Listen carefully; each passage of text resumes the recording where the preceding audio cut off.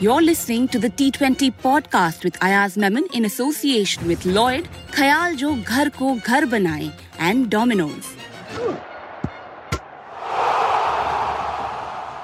Happy birthday, Rohit Sharma. Mumbai have fetched their captain a victory from the jaws of defeat, to be a little dramatic. On a day we saw a magical century from another Mumbai man, Yashavi Jaiswal. I am blocking a big part of this podcast for Yashasvi, but Ayaz, let's start with Mumbai's win. I mean, if you're going to make an upward movement in the standings, this is the kind of victories they need to close. Oh, absolutely. This kind of a win can just fire everybody's motivation in the squad, and I think this is the kind of victory that they were seeking all through. Yes, they've had a couple of wins, but nothing as exciting as this. And as you mentioned, victory from the jaws of defeat. They were pushed into a corner. They were, it almost seemed as if this was a lost cause for Mumbai, and then they come storming back to clinch a victory which seemed improbable. And when that happens, I think there's a general sense of upliftment. And I suspect, or I think, that Mumbai are going to be a very different proposition from here on, because they are now going to, they're going to sense, or they have sensed that they can go the distance if they play like this. That is true. Let me get you all the scores before I go back to Ayaz with my question. This one's going to take a bit of time. Rajasthan's innings was all about one cricketer, Yashasvi, who made 124 before getting out to Arshad Khan in the 20th over. Apart from him, there was actually very little individual batting performances, with Joss Buttler top scoring among the rest with 18. Rajasthan posted 212 for 7. Piyush Chawla was once again the star among the bowlers for Mumbai, picking 2 wickets for 34. Joss Buttler and Devdutt Padikkal were his wickets. Jofra Archer was also back today. That's another big positive for Mumbai, picking the 1 wicket of Jason Holder. Mumbai lost skipper Rohit in the second over on 3. Ishan Kishan made 28 and Cameron Green scored 44 before falling, as Mumbai were 101 for 3 in 10.4 overs. Suryakumar Yadav gave the chase a life-smashing 55 of 29, but once Sandeep Sharma took a stunning catch to get him out, Mumbai were in trouble, needing 57 from 24. It was then over to Tilak Verma and Tim David. Trent Bolt went for 11 in the 18th over. Sandeep Sharma went for 15 in the 19th over. And then Jason Holder had to bowl the final over where Mumbai needed 17. Tim David started with a 6 and then just kept hitting them. 3 sixes off the first 3 balls and Mumbai were home. I asked, first time 200 was chased at the Wankhede. Not sure Rajasthan will be will like being on that side of history. But when 18 were needed off the final over and Jason Holder goes for 3 full tosses, a great win for Mumbai, of course, but not exactly a match Rajasthan will want to remember apart from Yashasvi's outing. Yes, they look back with some regret at this defeat, because they were, this was a match of theirs to lose. I mean, they had done everything to win it, from posting 200 thanks to Yashasvi. 200 plus, which is always difficult to chase, and then you get Rohit cheaply. You get at all stages you seem to be ahead of the game, and then of course Suryakumar Yadav. I think you're right that he came and gave it that impetus.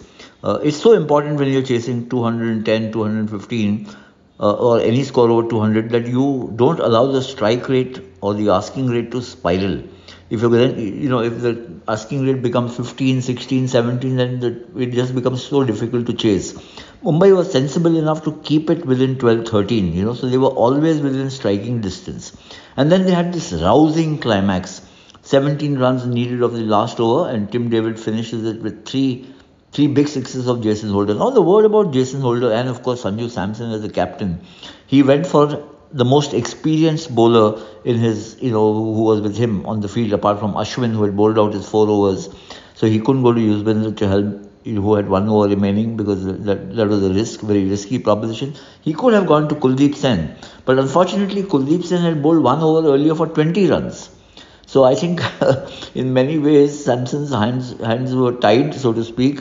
He had to go to somebody who has played so much of international cricket. But on this day, Jason Holder, I think, just kept erring in the length and just, delivered full tosses, which Tim David, he's just renowned for his prowess as a 6-hitter, and not much of this had been seen in the past. But now I think everybody is going to remember Tim David for his six-hitting prowess. See, Mumbai have been seeking a replacement for Karen Pollard. Not easy to fill those massive boots, but they needed somebody who can finish like that, and Tim David could just be that man. They've had some good contributions in this match. Remember, we've talked about Suryakumar Yadav. There was also Cameron Green. There's Tilak Verma. So this batting is now shaping up. They just need Rohit to come up with a massive knock, and I think a lot of problems will get ironed out with that. Yeah, actually, I was going to ask you more about Tim David. I mean, plays for Singapore, bought for 8.5 crore last year. I mean, and 45 or 14 today. Like you said, he is going to end up becoming a key factor in this Mumbai lineup, and the fact that he's among the runs. We saw Surya also among the runs.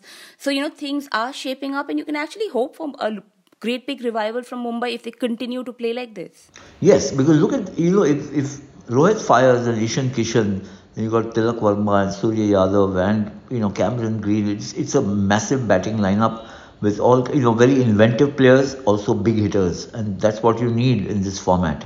So, I mean, Mumbai on a flat track, on an absolute dead as a dodo pitch, bowled rather well. But of course, Yashavi played a gem of a knock. And he's a Bombay boy, as we all know, brought up on the Maidans of Mumbai. Literally in that sense. And he's amongst the most exciting young players in the country today, a left-hander to boot. I personally think, by the way he's been playing or shaping up this season, this India T20 League season, he could be just kind of shortening the odds on him playing for India very soon. Just have to talk about Arshad Khan. Now, Mumbai played him in place of Arjun Tendulkar today. He played 3 matches earlier this season, but then came back today, picked up 3 wickets. Yashasvi, Sanju Samson and Shimran Hetmeyer. So that's another nice change that seems to be working for them. Yes, in a sense it was like for like replacement, because Arshad is also a left arm bowler, much like Arjun. Sharp, he bowled quick, and he picked up 3 wickets. So that's always a bonus, isn't it? When you're a young bowler looking to make an impact, it's the wickets which count. Or your economy rate has to be so wonderful that people are, there's an awe or wow factor about it. But that's difficult in the shortest format. You generally get hit for plenty. But if you pick up wickets, then everybody remembers you, not just the scorebook. So I think Arshad has done very well for himself. He's had a couple of mediocre matches earlier, but this could be the turning point for him. I didn't ask you about your player of the game like I always do in this podcast, because I just want to focus on Yashavi Jaiswal to not give you an opportunity to pick anyone else. Every time I see him, just perform, I just have such a big smile on my face, and I'm sure everybody else does who's known his journey. Now, this is a player who moved to Mumbai as a youngster to, live the cricket dream, right? I mean, he's lived in tents. He's literally lived on Azad Maidan. He, in an old interview that we have, he's talked about how, his chacha left him at a dairy shop to take care of that, and, they'd beat him up or they hit him, and, one day he was just chucked out and he didn't know where to go. He went and, then he started playing for a cricket club called Muslim United. He wouldn't get all meals, and then that's when he started selling pani puri as well, just, to earn an extra income. And in that video also he talks about how, he just wished that his life would change one day. And, this is the guy that we today at Wankhede Stadium, I'm sure stadium he always looked at from outside, score a century in front of all of his home crowd. It's just a great moment in cricket, isn't it? It's such a wonderful story. I mean, and he's still a very young guy, so it's not a very old story. It's not something that we've romanticized about. This is, he's living through a dream, and we are living through that dream along with him in that sense. So yeah, I mean, look, as I mentioned earlier, he's a very exciting left-hander. He's had a very rich and rewarding domestic season also. So it's not that it's only in the slam bang format that he's making a mark. He's making a mark even in red ball cricket. And I think that's why I said that the odds on him wearing the India cap are shortening by the day. He's just looking so good. And there are opening pairs in this partnership which can be very threatening for bowlers. And the Butler-Yashasvi Jaiswal pair is one such. And in fact, in the last couple of matches, Butler hasn't been able to do much. It's Yashasvi Jaiswal who's been scoring the bulk of the runs. And 124 out of 212 is a massive knock. It's unfortunate. It's a travesty that he ended up on the losing side. But it was a marvelous knock, and I was there, at the Wankhede.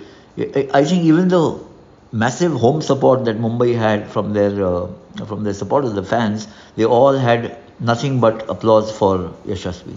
That's right. Also, just about Yashasvi, I mean, he's with the Rajasthan franchise, I think, since 2020, right after he won the under 19 World. I think his first season was the one right after the under 19 World Cup. But just to have mentors, sort of like, Joss Butler, and because we often see these images that Rajasthan share on their social media where Joss is just having long conversations with Yashasvi, to have Joss Butler, Sanju Samson help shape your career, for 3 months a year. That's also a really special gift that cricket sort of giving back to. I know he's part of a great domestic side as well, but Rajasthan have also invested in him since 2020, given him a lot of opportunity. So that way that it's also nice to see that somebody who's worked so hard is getting the opportunities that he deserves. Oh, absolutely. I think Rajasthan have done extremely well by him. They picked him when he was very young, and then they've retained him. Even when the team didn't do too well, it's very easy to offload a player or dump a player, and especially young players, and say, "Oh, we'll go for somebody else." But they've stuck by him. They've invested in him, and he's returning it with interest. All the investment that they've made in him, and I think he's got guys like Joss Butler who's also a natural stroke player, so he's not going to put inhibitions onto Yashasvi. Then he's got Sanju Samson, who's also a very intrepid stroke player, and also guys like, I think, Kumar Sangakkara, who's sitting as the coach of the team. I think that this is something that is going to benefit Yashasvi so much, because just one season or a couple of seasons with these guys can just make you mature you as a cricketer, or fast track your maturity.